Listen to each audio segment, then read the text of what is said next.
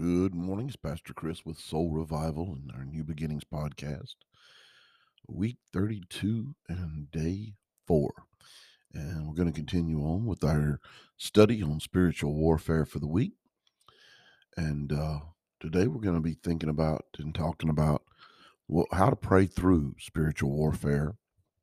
As we educate ourselves more, we must understand what we're praying for before we can pray for it, right? But let's first go to the Lord in prayer. And Heavenly Father, Lord, I thank you for this day. I thank you for everything that you've given me. And Lord, I have a lot on my plate today. And I just pray that you be there with me to help me stay focused and handle it well and handle it through you in the way that you would want me to. And Lord, I just pray all this in the mighty name of Jesus. Amen. So, guys, as we've been talking this week, we've learned, that spiritual warfare is a phrase that you might hear some Christians use, but the truth is, many people don't fully know what it is or even what to do about it. One way that we explain spiritual warfare is by comparing it to physical war. You know, historical battles, they were often about controlling territories or for political or economic power. Well, spiritual warfare is kind of the same thing. It's the battle for control over people's souls. Now, listen,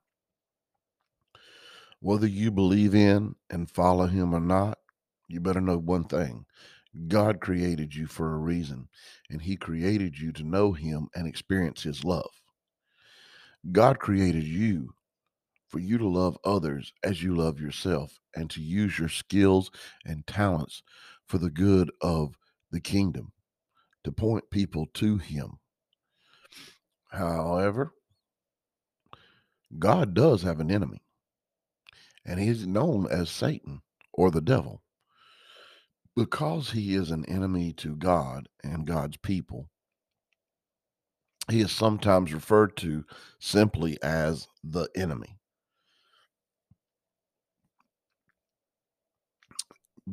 But we gotta know this. We gotta know these terms because when you hear the enemy biblically, you gotta know that Satan. And Satan he's committed to preventing people from knowing God and trusting him with their lives. And the enemy's tactics, they're going to differ depending on whether someone is already a Christian or not. But his ultimate purpose is always to keep people from experiencing the love of God. In Second Corinthians chapter 4, verse 4, the book tells us the God of this age has blinded the minds of unbelievers so they cannot see the light of the gospel that displays the glory of Christ, who is the image of God. Whether you feel under spiritual attack right now, you know someone else who might be, or just you want to understand spiritual warfare better, you have some resources to help you understand that. And the biggest one is prayer. And you need to ask your questions. How are you involved in spiritual warfare? You need to learn to know the enemies, the world, the flesh, the devil. You need to learn how to fight spiritual battles the Jesus way. And you need to know the Holy Spirit's role in spiritual warfare. And even praying with other believers is key. You need to know, what does victory look like in spiritual warfare? And you need to search scripture that help you pray through spiritual warfare. And that's what we're going to talk about some today, some different ways to do that. And we're probably going to get halfway through my lesson today, and we'll have to go into it further tomorrow. But the first thing we want to ask is, how are you involved in spiritual warfare? Spiritual warfare all sounds like a battle between God and his enemy. So what's it got to do with you, right? What's it got to do with the rest of us? Well, if you have chosen to begin a personal relationship with God, then you know that you have asked Him to be in control of your life. Let me say that again. If you have chosen to be in a personal relationship with God, then you know that you have asked Him to be in control of your life. But part of you wants to take back control and continues to put up an internal fight. You might even feel like there's a battle going on inside your mind sometimes. Do you have days when you struggle to believe what the Bible says about God or about you even? That's completely natural. But lies, especially subtle ones, are one of the enemy's favorite tactics. Now, the Bible teaches us that we have three forces that we're battling with. And God wants ownership of our heart. But these three things, they don't want God to have ownership of our heart. Well, first of all, the world, society, the flesh, our own flesh, and the devil. They don't want us to have that. But thankfully, our God is stronger than all of them. Now, let's talk about the world and spiritual warfare. You see, societies and cultures in the world, they encourage people to act in certain ways. Some elements of every society or culture can point you toward Jesus. Some are neither good nor bad, and some directly conflict with your ability to follow Jesus and maintain a strong connection with God. We live in one right now. The things a culture values, whatever it focuses its attentions on, are usually a clear indicator of the position God's commandments are given in it. See, in our Western culture, physical appearance, personal success, things like freedom from responsibility, um, to the wider community are just three examples of some things that the world we live in right now encourages us to put before God. Scripture reminds us to walk closely with God. We need to be alert to the ways we are influenced by the people around us. I always say the four people you hang around, that's the people you're going to become like. But in First John 2:16, the scripture says, "For everything in the world, the lust of the flesh, the lust of the eye, and the pride of life comes not from the Father, but from the world." So here's a prayer tip. As you pray regularly, ask God if there are ways you're putting something in the world and the world's values before Him.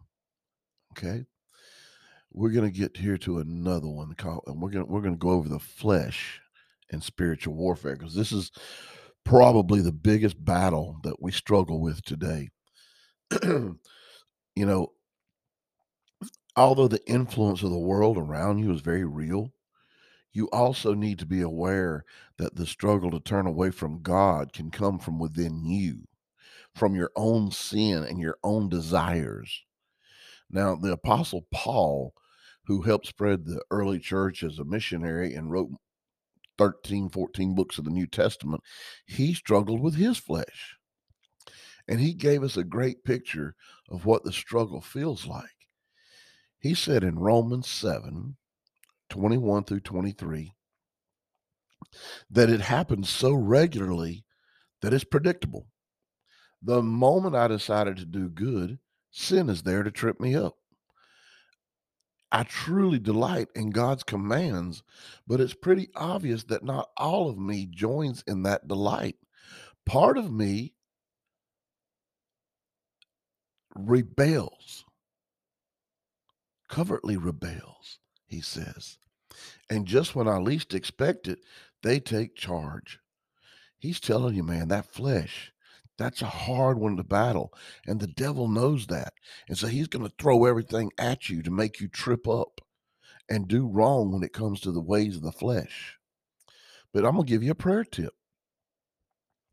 Ask God to search your heart and make you aware of ways you might be choosing to be the God of your own life.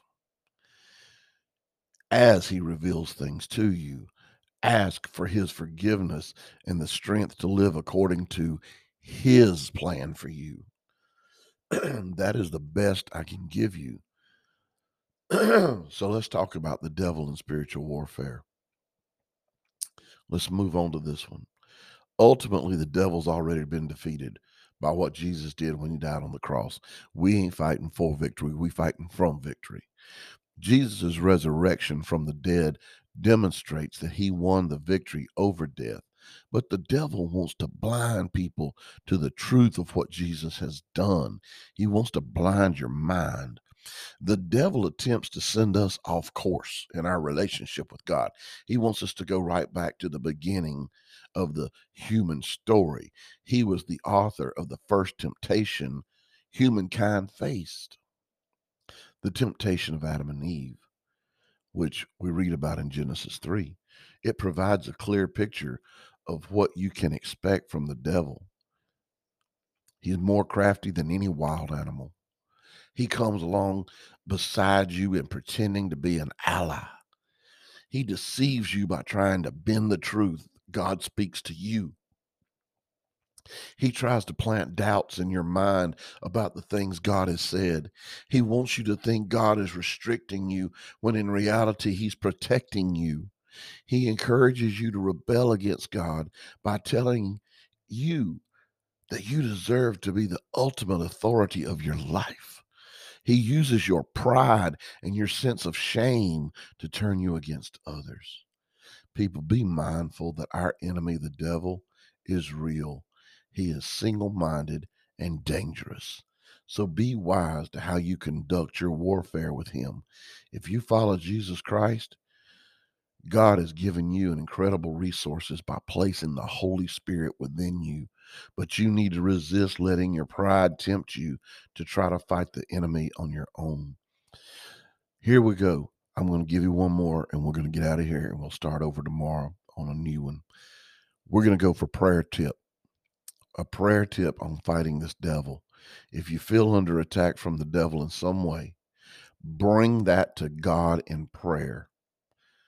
Thank him for the protection only he can give us and let him fight the battle on your behalf.